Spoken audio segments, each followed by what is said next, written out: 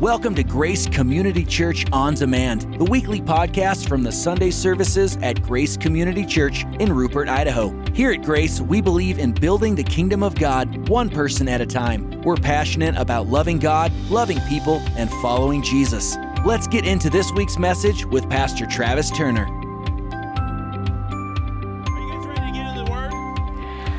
Sweet. Lord, help me today as I share this message. Prepare our hearts that we may receive it. In Jesus' name, amen. We're in a series called, I've titled it, Winning in Relationships, as opposed to losing in relationships. Come on, anybody ever lost in some relationships? Keep your hands down, don't put them up.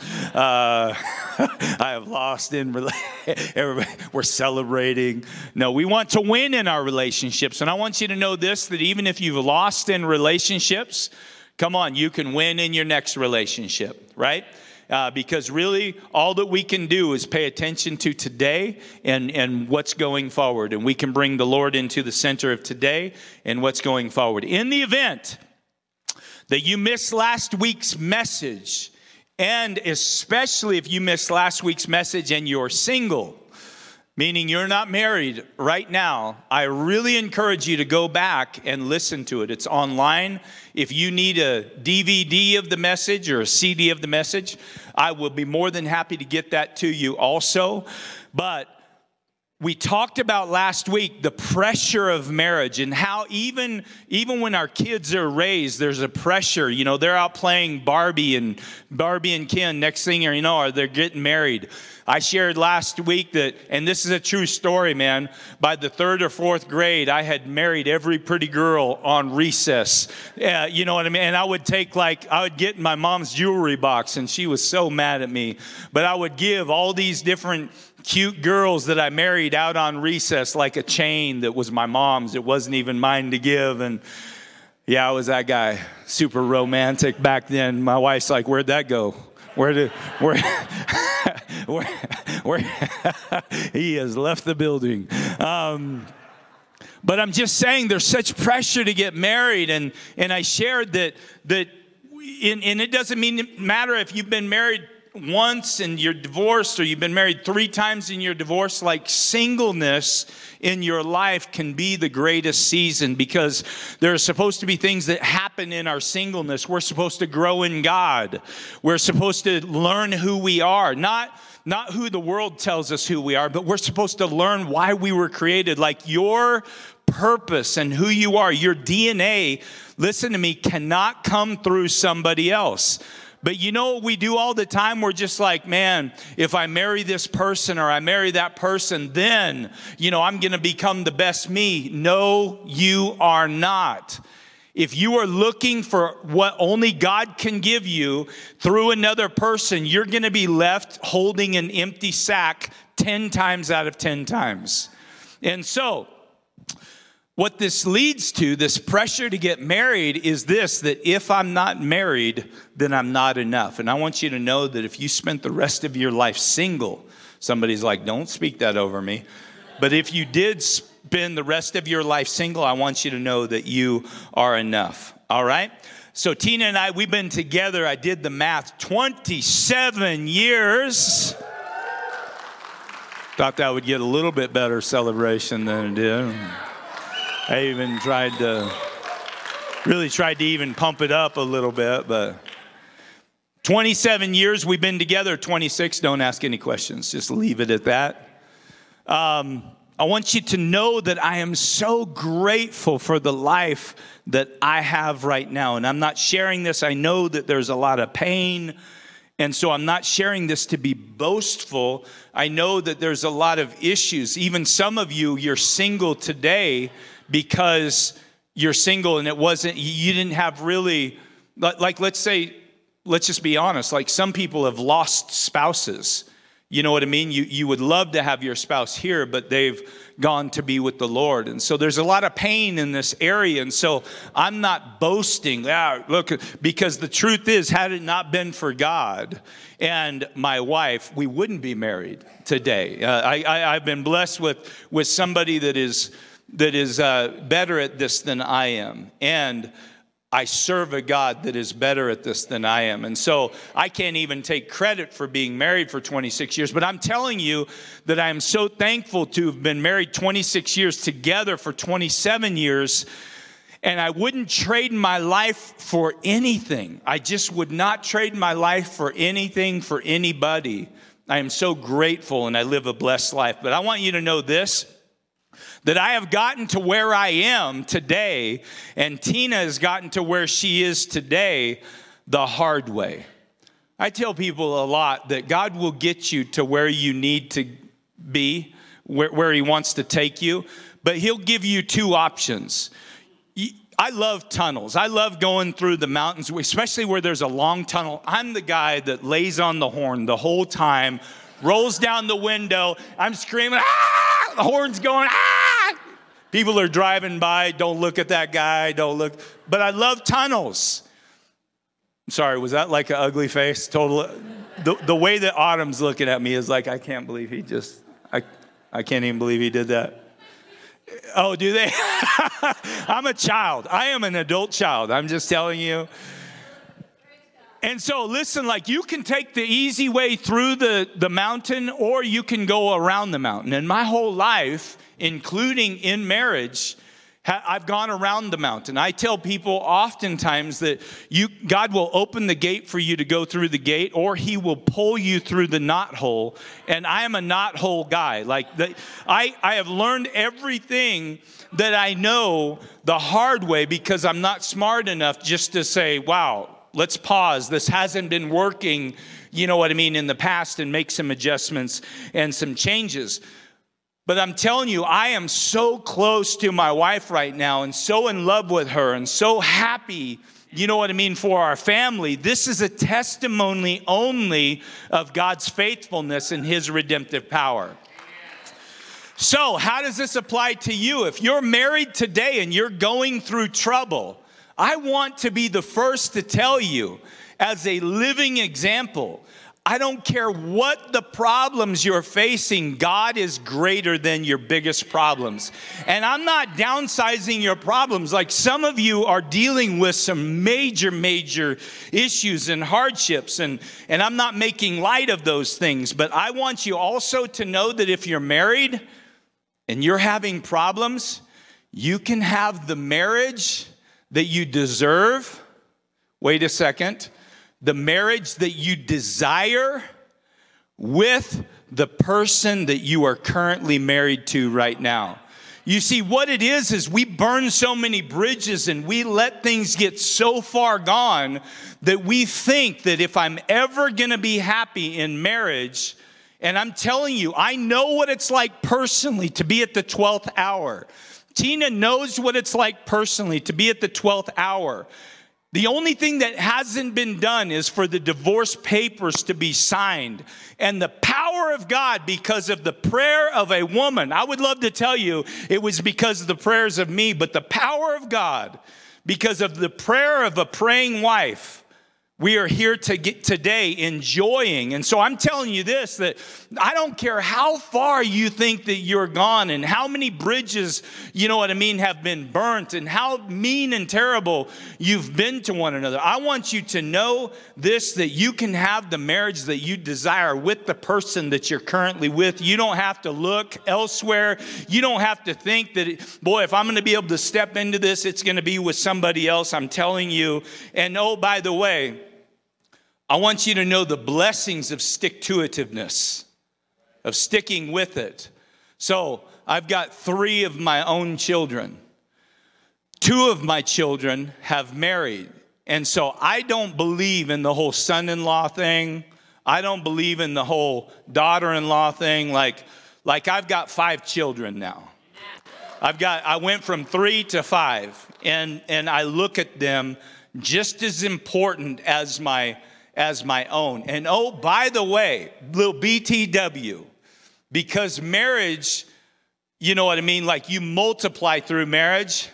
I've got 2 grandbabies today, little Stetson Lane and little Harper June, right? Beautiful. Hi, little baby. You come see Grandpa? Come see me? She's like, no, I'm staying with Grandma.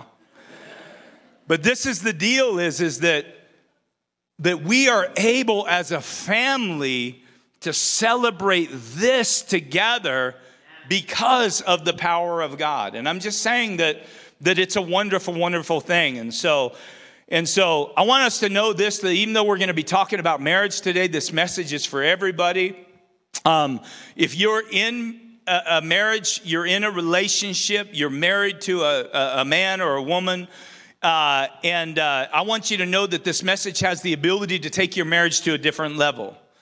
And I'm telling you that if you're struggling in your marriage, it's because something is deficient, something is missing. And most of the time, many times it deals with one of two areas. I'm just going to give you this on the front end, all right?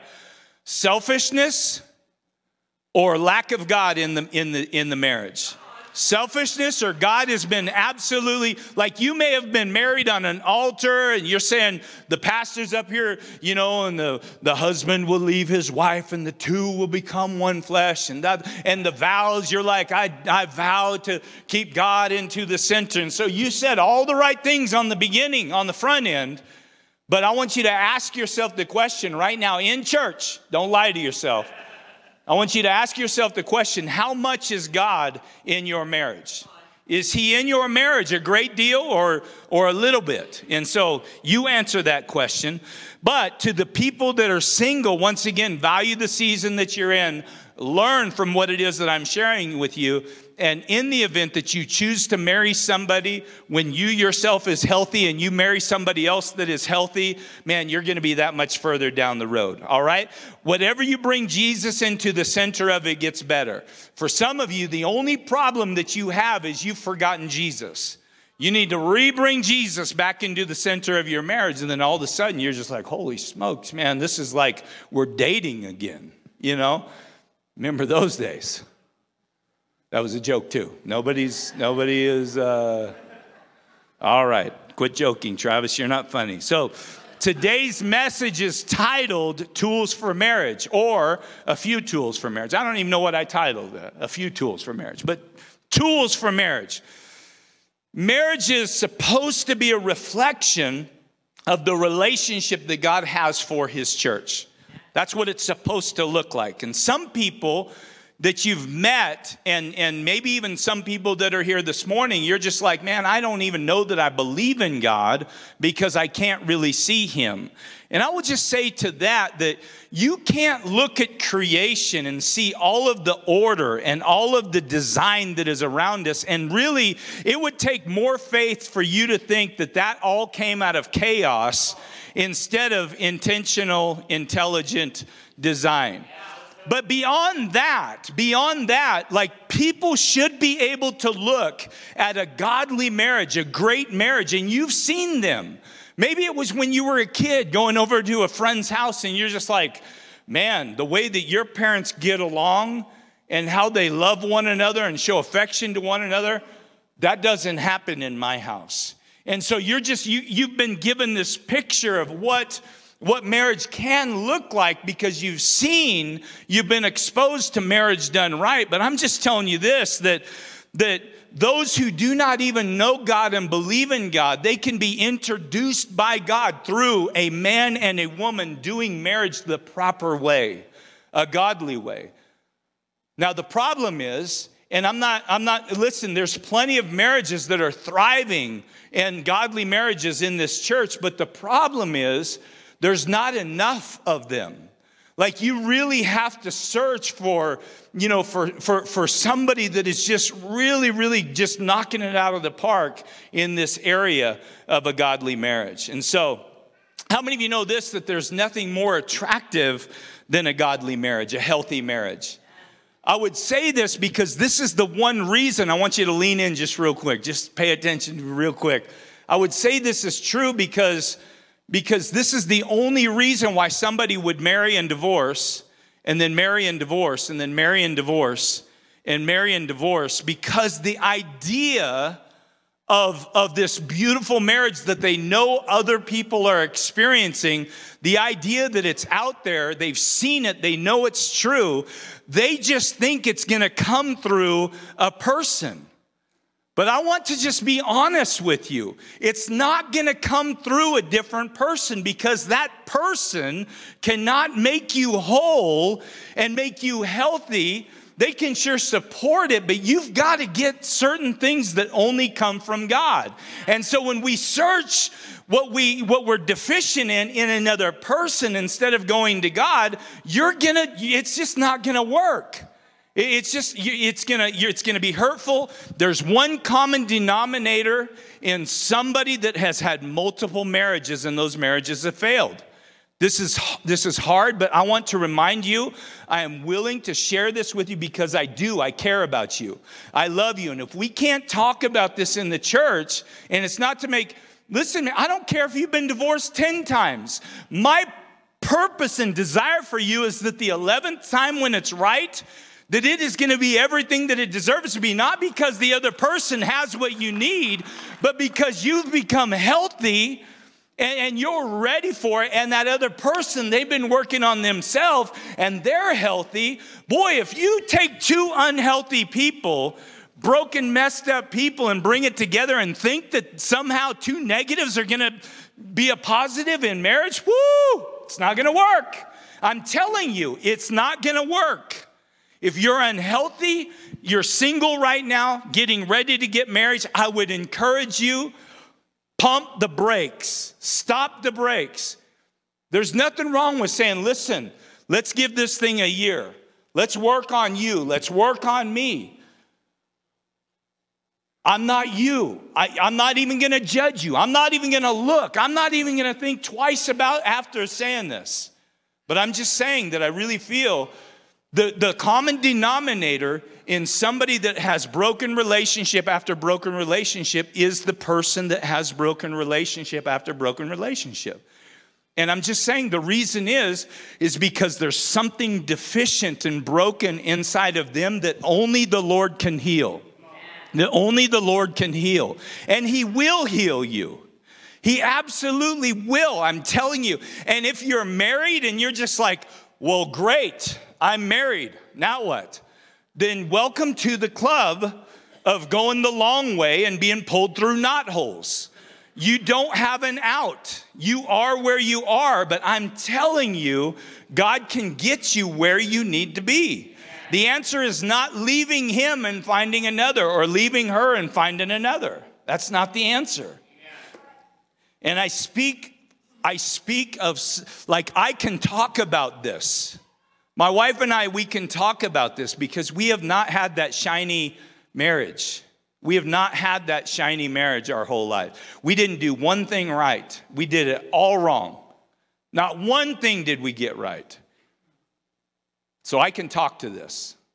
I've got experience. Plus, the Lord has redeemed what the enemy has tried to take away. And so number one is this. Marriage was never, this is interesting. Marriage was never intended to be between two people. You're like, Pastor Travis, I think you said something about polygamy last week. And I'm wondering what kind of church that we're going to. And this is very strange. But I'm telling you, is there two people in your marriage, or is there three?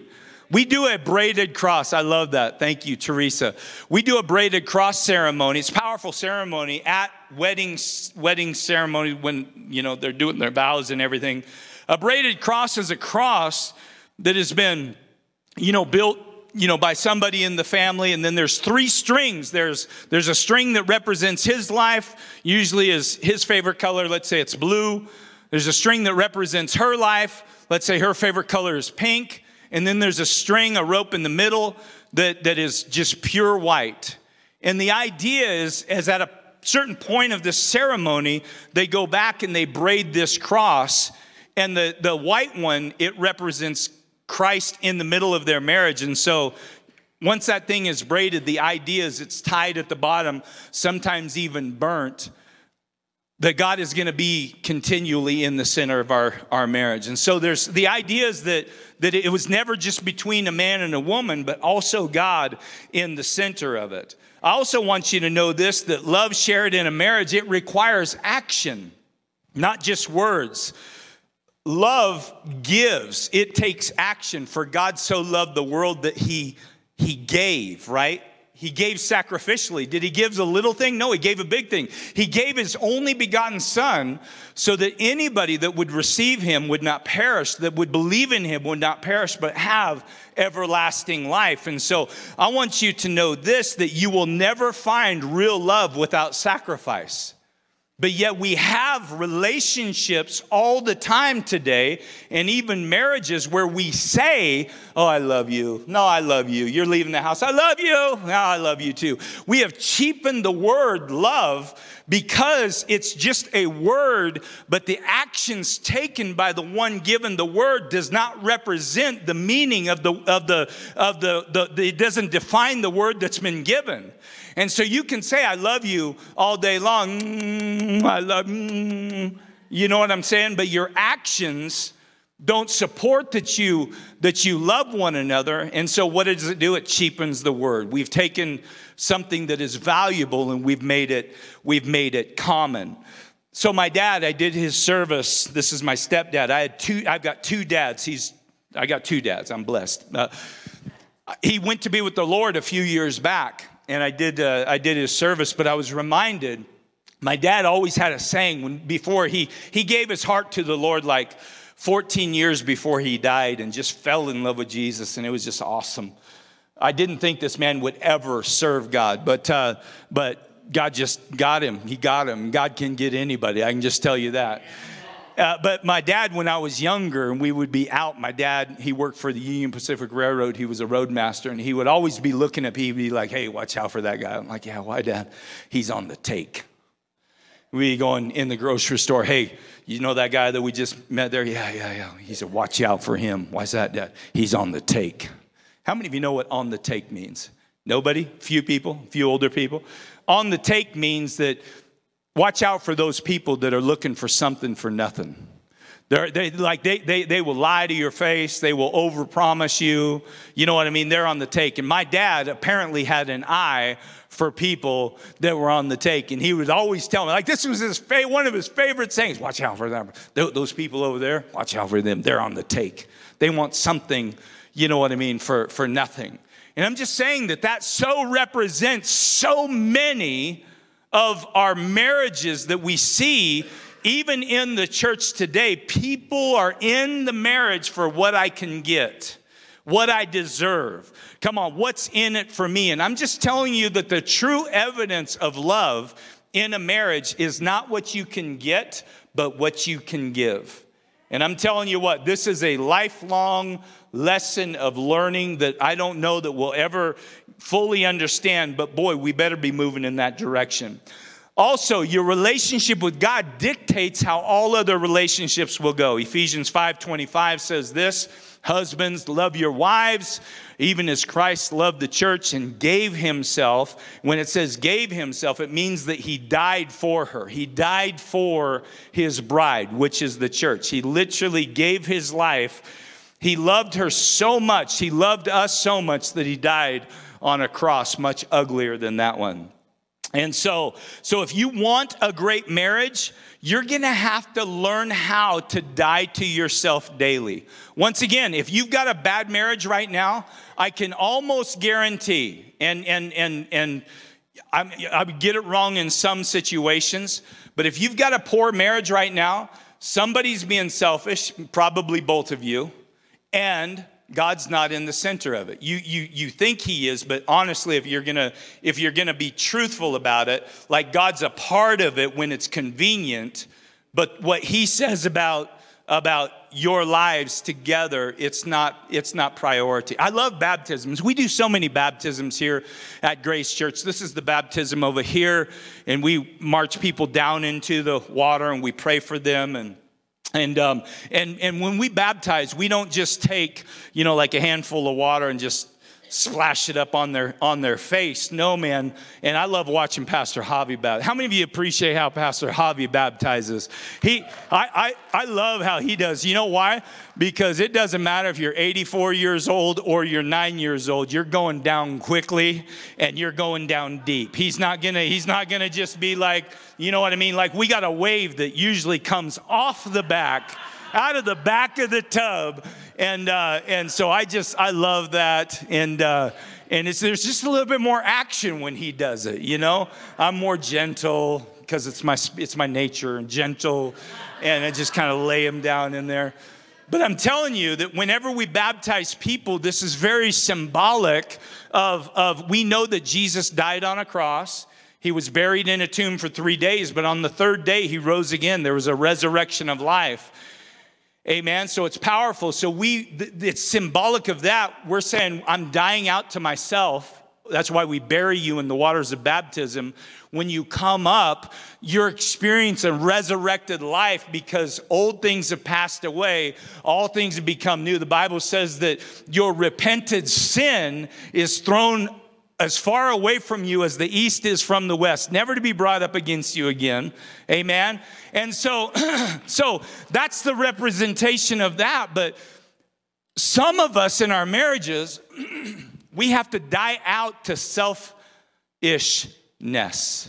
on a regular basis. You're selfish. And so when you die out to being selfish and you start preferring the other person like you're supposed to, marriage is all about giving. Love is all about giving. And when you do that, right, there's a resurrection in your marriage. All of a sudden, man, once again, you're treating one another like you were back when you were dating. And that's a beautiful thing. Some people think, I don't want to die out to myself because, am I going to lose who I am? No, you're not going to lose who you are. You're still going to be you. Sarah, you're still going to be you. You're not going to lose. And I know you've already done this, but if you were worried about, am I just going to become some weirdo? Only if you want to be a weirdo. You don't have to become a weirdo. A lot of people do become weirdos. That's totally cool, but you're going to be you. You're just going to be the best version of you because there's not going to be any generational curses.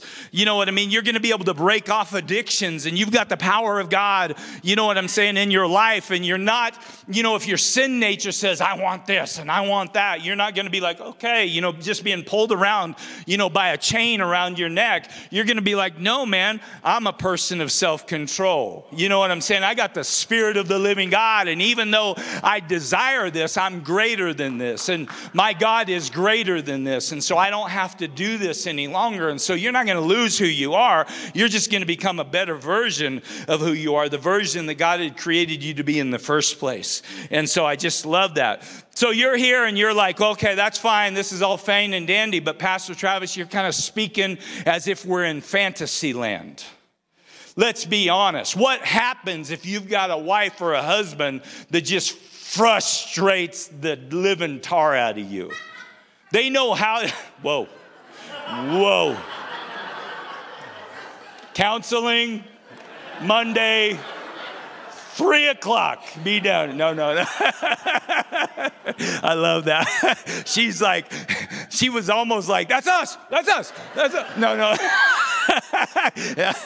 I love, that's so good. I lost my total train of thought here. What about the person that frustrates you? Because we know how to dance on our spouse's last nerve, right? We know how to push buttons and things like that. And so what about that? Is that real? You better believe it's real. But the answer to that is grace and mercy. See, we have to get to the point where we treat our spouse like Jesus treats us. And I'm telling you, sometimes I flat fail because I'm stubborn and I'm prideful. And he doesn't just do away with me. In fact, he knows how to handle me. Sometimes it's a gentle touch. Sometimes it's a hard corrective action. But whatever it is that he does, it is the right thing. And so a sharp response is not valid just because it's justified. Just because you're justified to come back. And some of you, I'm a good arguer. This is terrible. I'm giving you what not to do. I remember, my wife would push my buttons and I would just tell her right off the bat, you're going to lose this. Do you want to continue this? Anthony, you've had the same conversation, I guarantee it. Do you really want to do this because you are going to lose? I will not quit. This is a terrible, terrible way to be. It's terrible. But I know I'm not alone in this. And there's some women in here that's like, yeah, let my husband try that with me and see how that goes. Teresa and Raul, I know this. Raul, you would be up. You're going to come out with some black eyes. That's all I get. She mean, boy. I bet she's got, yeah, you don't play. But just because it's valid doesn't mean it's justified. So right now I want to just draw down, there's real things that are happening in your life. You got marriage issues. Some of you might even be on the way, out of the marriage, 12th hour. You got financial problems. Some of you have lost loved ones, lost even children, lost mothers, lost fathers, lost friends. All of that impacts your family relationship. Some of you have kids that are not making good decisions. It's amazing how one child not making good decisions can disrupt the whole family. I mean, these are real life issues that happen. Communication breakdown. Cheating and infidelity. Somebody stepped out on the marriage. I'm telling you, God can do a work in that. You don't have to automatically knee-jerk reaction, get out of the marriage. You can have a better marriage after the infidelity than before the infidelity. Some of you don't understand that because you haven't seen the God that we serve at work. And there are testimonies after testimonies of people in this church that have walked through that. And so I just love this. But in all of these, what we want to do is we want to respond to them spiritually and not emotionally. You know who responds to these type of big situations emotionally? Is the world. People that have no covenant relationship with God. But you do. You have a covenant relationship with God. And so you can enter into these same things in a spiritual way and come out of it that much better. Ephesians 4:31 says this: get rid of all bitterness, rage, anger, harsh words, and slander, as well as all types of evil behavior. Instead, be kind to one another, tenderhearted, forgiving one another, just as God through Christ has forgiven you. See, I don't know if you have this healthy ability, but man, when I start thinking about how I should respond to others, when I think about how God has responded to me, it's almost like I line up so quickly. And I know that I might be different. We're not all created the same. But this is one thing I know about me. I am only where I'm at because of the goodness of God. Nothing can be contributed to me just getting it right. Nothing, not one thing. And so when I ask the question, how has God handled me? It forces me to be grace, mercy, and humility. Even when there's pride, it's like, wow, I don't deserve this. Even if this person does, I'm not going to treat them like they deserve it. And so, what does it say? 4:31, get rid of it all. But this is what I've found is when we start working on ourselves and bringing God into our shortcomings and we start making progress, sometimes with a little bit of progress, we make excuses. What does that look like?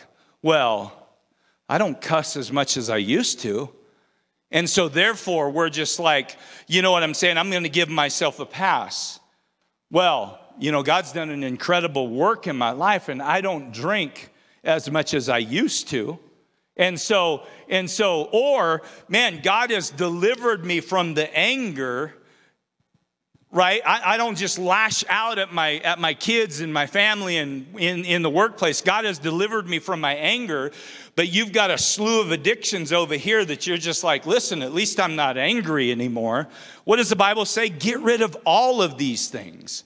And this is the work that is a lifetime work, but we've got to work the work. That was good. So we need Jesus. You can't just wake up in the morning and say, I'm going to be better today than I was yesterday. The only way that you get rid of all these things is by getting closer to Jesus. He says, listen, if you draw close to me, I'll draw close to you. And you know what we need? that we need to start talking about more? We need the infilling baptism of the Holy Spirit. Not just the Holy Spirit that brings us to a point of salvation. We need the Holy Spirit of power and fire that gives us the ability, come on, to walk in victory. Amen. And once again, just like at the altar here, there's some work done here that we won't even know until later on. But some people may have been going to counseling or dealing with issues that maybe there was some progress being made, but in a moment's time, because of the power and the presence of God, setting the captive free. Come on, there was something done here in just that short period of time. Matthew 22 and verse 37, Jesus replied, "Love the Lord your God with all your heart, with all your soul, and with all your mind. This is the first and greatest commandments." I'm telling you to live your best married life right now. Even if it's a terrible married life, you have to put God first. That's what it says. Put God first. Matthew 6:33, seek first the kingdom of God and his righteousness. Because what you are to give to your spouse only comes as God supplies the need. Put that scripture back up there so that we can see it. Scripture, back up. All right. So Jesus replied, love the Lord your God with all your heart and with all your soul and with all your mind. Well, there's another that says all your strength. But God is the one that supplies the very needs that you have to give to your spouse. If you're drawing from a well that is dried up, or a cistern that's dried up, it doesn't matter how thirsty your wife is. You can't give her a drink, and she can't give you a drink. And so you need to receive from the Lord what it is that you're to give to her. All right, go to this triangle. All right, so marriage counseling 101. I love to do this. I don't marriage counsel anymore, premarital Pastor Javi, and he's got a whole team of people that does this. But I always would use a diagram like this. You got the man on one side, you got the woman on the other side. They're coming together in holy matrimony. And the idea of this diagram, that as the man continues to pursue God, and the woman continues to pursue God, as they naturally are growing in the Lord, the closer they're coming to one another.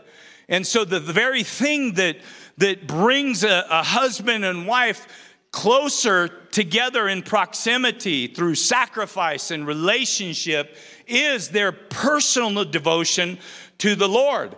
And while we start off with great, vows and the scripture and whatnot, unfortunately, this seldom gets carried out as well as it was intended to be carried out. And once again, you've got to be the judge of that. How much of God is in the relationship? All right, so that's what that diagram, that's what that stands for. And so once again, if you're single, any single people here, you're not married, raise them up, okay? If you're single, this is why this is so important. And the scripture is so important, that you not become unequally yoked. What does that mean? If you're not used to Christianese, what that means is don't get linked up with somebody else that doesn't love Jesus like you love Jesus. In our community, this happens all the time. We've got Christians that are marrying people that are not Christians. We've got Christians that are marrying people that come from different religions. And the Bible speaks to this. Do not marry somebody that is not going the same direction that you're going to, because this is what happens if you get married. And this is what's said. My marriage, my personal walk with God is not going to affect my marriage. Baloney. If you think that's true, while it might be true before you have kids, at the moment that kids are introduced, you've got a major conflict, and probably even before that. But I'm telling you, God's word is true, and it works. But let's just say you're just thinking, you know what? I love God, and I know she's an atheist and whatnot. But this is the deal, is you love God as the man, and you're growing in God. You're just growing. And then the woman remains exactly where it is that she is. She doesn't even believe in God. And if I have to mess this diagram up and make that triangle different or taller or whatnot, I'll do it. But the idea is one that's growing in the Lord and another is not. You're not actually getting closer. You're becoming farther apart. And so young people, would you listen? You guys, none of you are married right here, right? Do not get linked up with somebody that doesn't love Jesus like you love Jesus. If I can just beg you, please don't make that mistake. Get healthy yourself and then pray for your spouse. Well, I love her. You love the idea of her, but God's got somebody that loves Jesus just like you guys love Jesus, right? And so please don't make that mistake. Don't make that mistake. All right. Well, what if I'm married and this is great. I've been married 20 years and now I'm hearing this for the first time. My wife doesn't want to have anything to do with church. And my husband, every time I ask him to pray at home, even for the food, I get harassed. Or, man, I've made this decision to start going to church and I'm getting poked fun of every single time I go home. So what should I do? Should I just leave the relationship? No, you're married. You are married. There is no hope for you. The only hope for you is Jesus. Let me give you the scripture. The Bible says that to remain with your spouse if they are willing to remain with you because of the faith of one person, salvation can come to the whole household. And so you might be being harassed right now and poked fun of, and you just think, oh, that's cute. You got to pray for your food and all of that stuff. Like you're getting verbal abuse done to you, but what you don't see is what God's doing on the heart. What you don't see is, and so what you don't want to do is shrink back in your faithfulness to God. And even if you're a woman and it's the man doing the thing, like honestly, you may have to step up and be the spiritual head of your home and drag your kids to church even whenever he doesn't want to have anything to do with it. But you know what we see all the time? We see whoever it is that loves God, they shrink back and they participate in the drinking or the smoking and the partying and whatnot. And they don't go to church anymore. And so the effect has gone totally the opposite direction. Completely the opposite direction as it's supposed to go. Man, I got to hurry up. All right, number 2 is this. Know the difference between needs and wants in marriage. This is a source of many problems that people have, is they cannot identify needs versus wants. Needs are things that you have to have. Wants are things that you would like to have, but you don't necessarily need. This is 3 things, very practical. You've heard all this. You don't have to give a ton of weight to it, but I'm just going to share it anyway. You could probably get some of this stuff from self-help books and things like that. The Word of God is what matters, but there's 3 things that most women, not all women, because some women will surprise you. And the same thing when we get to the men, it's not all men, it's most men, but some men will surprise you. But one of the things that Tina was telling me that's important to a lot of women is security. And I'm thinking, yeah, security, I'll protect you. You know what I mean? I'm real big around her. I'm like, you just let somebody. Like I can do that. I puff out my chest a little bit and I'll always protect you, babe, And while that's important, that's not what she was talking about. She was talking about a safe place. She was talking about me meeting her emotional needs in the marriage. She was talking about me building a trust that cannot be shaken. Men, this is just extra. I can tell you this, that a lot of women, they want to know that they are the most important woman in your life, and they should be. And then the second one, and not for all women, but affection. And this isn't the same kind of affection, men, that your mind is going to right now. It's a different kind of affection, like loving gestures and compliments. And in fact, I would just tell you guys a great book to read, and you can go out to Gary Chapman's website, the 5 love languages, and figure out what your love language is and your wife's love language. But and number 3 is communication. Now listen, men, I want to talk to you real quick. This is a great area of sacrifice for most men. However, a lot of men can give any woman a run for their money, the cooks, when it comes to talking. These boys talk more than their spouses. I know this because I've been close to them. But yeah, you get a head start. Most women use about 3 times as many words, not in the Cook family, of course, but 3 times as many words as men do. And so you really have to be intentional. They don't just want communication, just talking, but in this, men, they don't want you to fix their issues. What they want is for you to spend time and relate to them. Spend time and relate and take interest in the things that they're interested in. All right.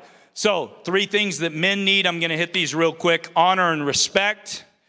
Every man needs support and help. Taking a look at Genesis chapter 2:18. It's not good for man to be alone.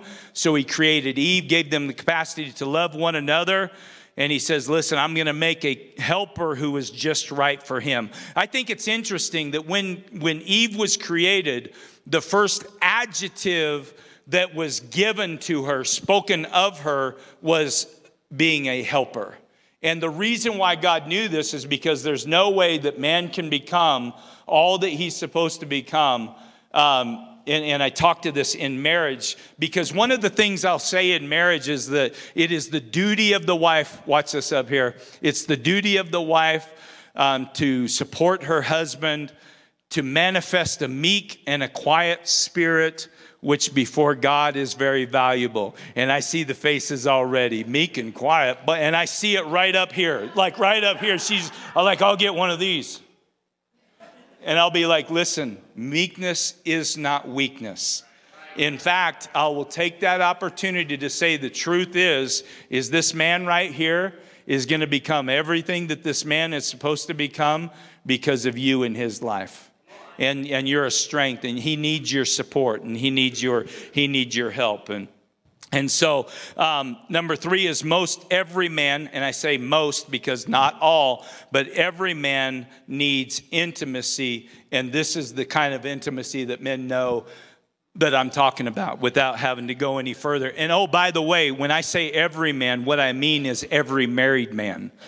Like, listen, as a single man, you need to grow in the Lord so that you can exercise some self-control.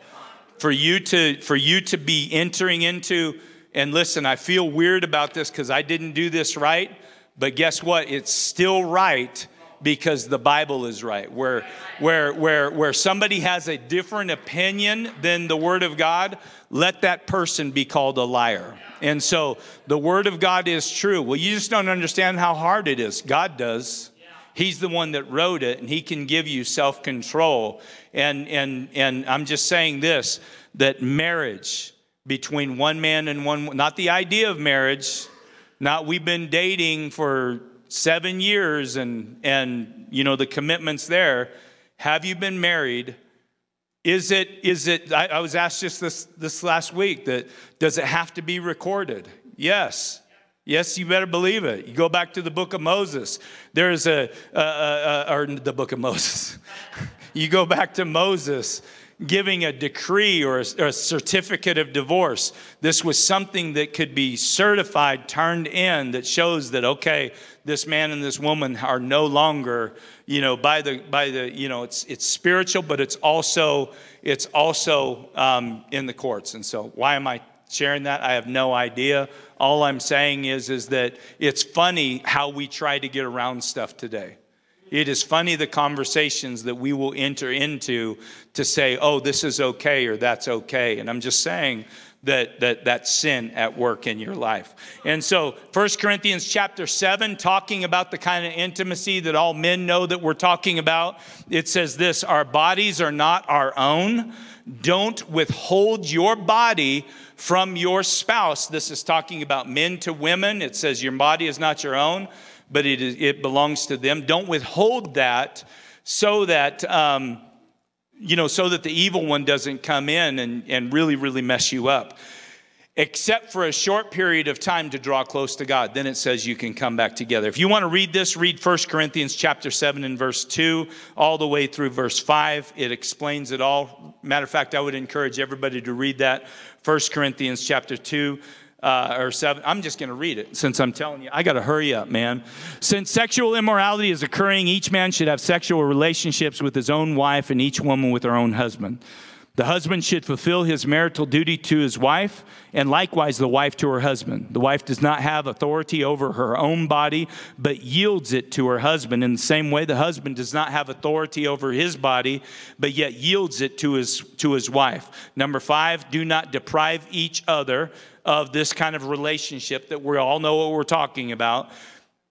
Do not deprive each other except perhaps by mutual consent, meaning it's okay, we're going to do this for a short period of time, so that you may devote yourselves to prayer. Then after the prayer is completed, come again together so that Satan will not tempt you because of your lack of self-control. See, listen, I talked to, unfortunately, some folks that they haven't been this kind of intimate with their wife or with their husband in 6 months. In a year, in sometimes 2 years. And I'm just telling you, man, that is dangerous territory, and that is not natural, and it's not normal. And listen, I know a lot can come into that. There's a lot of things Pastor Javi and I were talking about. Like this is a conversation that needs to be had that's more than just a statement. I'm making a statement.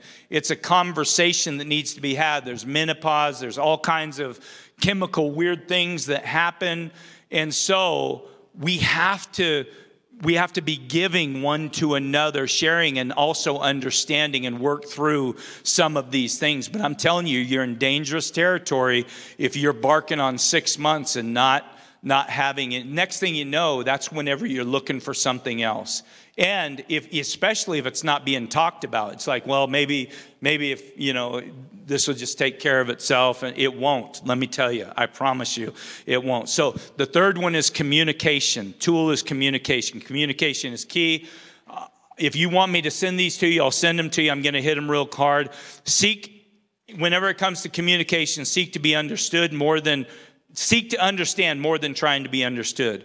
Keep your distance from the blame game. That never helps anybody. Take interest in your spouse by taking interest in the things that he or she is interested in. Okay? Admit when you're wrong and make up quickly. I can tell you this, that the most important person on this earth to you as a married person is your husband and wife. And if that is not the case, you need to reestablish so that person, it's crazy to me how many kids take that number one spot. Never God's intention. If that's exactly how it is, it's wrong. It's absolutely wrong. It's out of order. It's God, and then your spouse, and then your children, and then your ministry or your work or whatever else that looks like. So I'm closing with this spiritual aspect. Put your seatbelt on. Hang out with me for a second. The book of James was written by James, the brother of Jesus. The book of James was written to Jewish Christians, brand new Jewish Christians, when the first church was started. And these Christians were dispersed outside of Israel. So I want you to know that there were many hardships that these Jewish Christians were facing. They didn't have a home. There was a great deal of persecution. And so James is writing this book mainly to them. But it also can apply to us. And you might think that this is a little bit of a stretch, and that's okay, but I'm going to apply it to marriage here today. The Bible says in James chapter 4 and verse 1 through 3, and then we're going to pick up and get the answer at 7 and 8. It says, "What causes fights and quarrels among you? Don't they come from your desire that battle inside of you?" And then he says what that desire is. You desire but do not have, so you kill. And I'm just saying in marriage, we might not, some people literally kill their spouse, but we may not kill our spouse, but we can destroy them with our words. We can be so angry and just like me, how foolish was that of me to say, do you really want to do this? Because basically what I was saying is, I'm going to hurt you more than you're going to hurt me. Terrible. Are you kidding me? This is your pastor at his finest. And so welcome. All right. You desire, but you do not have, so you kill. You covet, but you cannot get what you want. Why? That's why you quarrel and fight. You don't have because you don't ask God, and when you ask, you do not receive because you ask with the wrong motives, that you may spend what you get on your pleasures. Boy, there's so much in that right there where we can take our eyes. We want something that's not for us to have in a marriage. And a lot of the time it's selfishness for selfish gain, selfish pleasure. A lot of people deal with porn because of this, or they step out on their wives or their husbands because of this. They start looking elsewhere outside of the family. But the answer is found in verse 7. Submit yourself to God. This is the answer. If you want a healthy marriage and you've got a broken one right now, submit yourselves to God. Resist the devil and he will flee from you. Come near to God and he will come near to you. I want you to remember our triangle up there. Draw close to God and he will draw close to you. So a major problem in our marriages is that we're pursuing the wrong things. Instead of God, what we're doing is we're pursuing the sinful desires that we have in our hearts. And guess what? When you allow sinful desire in your heart, you will destroy the very people that love you the most. You'll destroy your wife and your husband to fulfill the sinful desires that you have. That person that it was at one point the most important thing to you is now just an obstacle that's in your way, and you're thinking, man, I just got to get out of this. I got to get rid of. And it doesn't matter if you hurt her or you hurt him. And I want you to know that when you identify this is the devil at work in your life. Like God is not working this. This is Satan himself at work in your life at that moment. So let's go back to our triangle. I want you to know this. Guys, I'm going to speed up here real quick, even faster than last time. But I want you to know this. Let's take this bottom line here. This bottom line here represents the first day of a husband and a wife entering together in holy matrimony. I want you to realize that first day, even though you feel the closest that you can feel to your wife, I just love her so much. She completes me. Some of the vows that you hear, aren't they amazing? Just beautiful vows. And I just love him so much. Well, I want you to recognize that God's plan is at that very moment, that first day of marriage, you are farther apart than you should ever be in your relationship going forward. At that first day, like God takes us from glory to glory to glory in our marriage. So sometimes people hit the 10-year mark and they say crazy things like, you know, and they're not talking to their spouse. Maybe they're talking to their buddy. Man, I wish I just had that fire that I had in the first years of marriage. That's not God's plan. God's plan is for that fire to continue to grow. You know, maybe you're mistaking your feelings with what true commitment and true love is. Love is a choice. But I'm just saying this, that bottom line there, what that does is it represents the floor. And I'm going to use this floor as an example. And I'm sorry to the cameraman. But the floor, listen to this. The floor is where all the people are. At the very bottom, I'm married now. Like this is my first day of marriage. But guess what? I have no clue what it's like to be married. I'm still very much an individual, and I've got to work through I got to get some stuff figured out. I mean, I know what marriage is supposed to be like, but I've been single at my age, I was married when I was 25. So for 25 years, I did single terrible, but I didn't know anything about marriage. Nothing about it. So marriage, on that bottom line, it represents the floor. Well, what's down here on the floor? Bunch of people. How are you doing? What's your name? Justin. Awesome. Bunch of people. A lot of distractions. Lots of distractions. Plus, I'm still trying to figure out who I am. So I'm more easily distracted down here. This is why we have things called the 7-year itch. People celebrate. Boy, if you make it past, This is your 8th anniversary? Wow. What do you mean? Wow. You made it past the 7-year itch. Why? Because these are some of the hardest years of your life. Why? Because there's so many distractions. Why? Because I really don't even know myself. And then I've got all of you to deal with. I'm just going to sit right next to you. Maybe my wife and I were struggling a little bit. I shouldn't even be sitting next to this single woman, but now I'm just kind of like, hey, tell me about yourself. You know what I'm saying? This happens. Let's be real. It happens. Somebody at your workplace, which is down on the floor, they're giving you a lot more attention maybe than what you're getting at home. And so you're like, man, that feels good. Everybody likes to feel good, right? And so you allow your mind on the floor to go someplace where it should not go. Why? Well, because A, you're too easily distracted. B, you don't know who you are in the Lord. You really have forgotten what marriage is about. It's not about what I can receive, but what I can give. Maybe you've stopped growing in the Lord. You're not living sacrificial. You stopped getting into your Bible. You got in your Bible when you were praying for your wife. God, just give me a wife. That's all I want. You're fasting. You're going without food, and you know how men like their food. Fasting and prayer. God answers, gives you a wife. All of a sudden, you're not reading your Bible. You're not praying. Why? Because you were looking for God's hand to give you something instead of his heart and his face, which he desires just to spend time with you, right? But there's so many distractions here. So you have to deal with the distractions because every marriage starts out on the floor. But if you're not growing in God as a man and the wife that you choose is not growing in God as a woman, then you're going to remain on the floor. Guess what? There are people that have been married 50 years, 55 years, 30 years, 20 years, and been miserable the whole time. And the only reason why they've been miserable is because they've remained on the floor. They haven't elevated. They're not pursuing their life. They're not pursuing God, which automatically is going to help their marriage to thrive and grow because they're going to come together. I can tell you this, the best thing I can do for my marriage is make sure that my relationship with Jesus Christ is on point.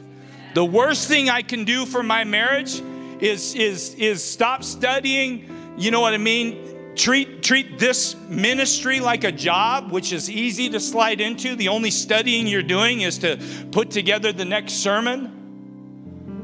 So I'm talking to you about something that is very real, and it doesn't matter where you are in life.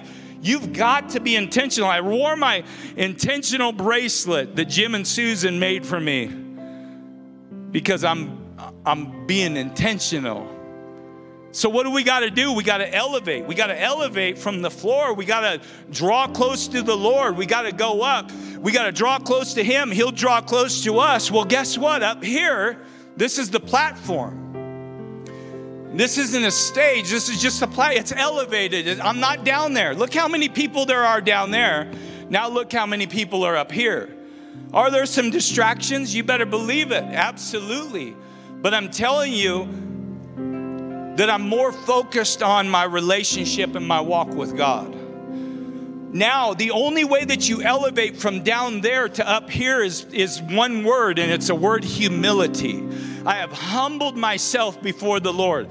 The Bible says that he will humble the proud, or he will exalt the humbled. Like when I humble myself, and I'm not having the Lord humble me and knock me down. When I humble myself before the Lord and say, God, it's all about you. I am nothing. I have nothing. You know what he does? He picks me up. He's like, get up here. Get up here. You needed that. Now I'm going to raise you up. But you know what he does, the proud? He'll knock you down and he will humble you and he will keep you there until you come out of that pride. Pride comes before the what? The fall. Who causes the fall? Who causes the fall? If he's going to humble you, he will knock you down. He will raise up and he will bring down. So anyway, there's fewer distractions up here. You get it. Man, I'm going to need your help. Just coming down, just letting you know. Oh, yeah, I've got a helper. But the idea is for us to continue to grow in the Lord. Maybe I've been serving the Lord for,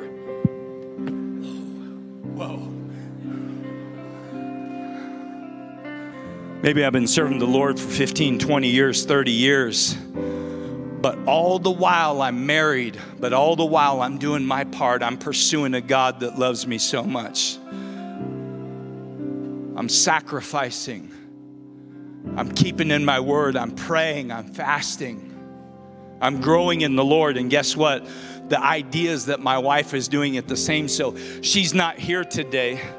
But the idea is that every place that I go, she's coming with me. Right? We're doing it together. And so up here, man, there's no distractions. Just imagine me and my wife right here. We're above the distractions and we're close to God. I mean, God's always present. And so I know this is a little bit confusing, but we're close to God because He's more in our heart, more in our focus, and we're becoming more mature and growing in Him. Amen? We're not on the floor. We're not on the platform, but now we're on the ledge. And I just want you to know that this is what a marriage is supposed to look like. Growing in Him. Amen? The more we grow in Him, the closer we get together. I want us to just go ahead and worship the Lord. Do you guys receive the word of the Lord today? Amen. Can we give God just a hand clap? Guys, I want you to know that God is for marriage. Doesn't matter where you're at, but He's for you. And I'm telling you, if He's for it, He can help you wherever you are today. In Jesus' name, amen. That's it for today's teaching. Hey, here's an idea. Share today's message with a friend or family member. If you're listening from outside our fellowship, we'd love to meet you. Visit graceid.org and hit the contact form to get in touch. We'd also love for you to join us. You can even check us out on Facebook Live by searching Facebook for Grace Church Rupert ID. Learn more and plug in at graceid.org. Thanks for listening to this week's message from Grace Community Church.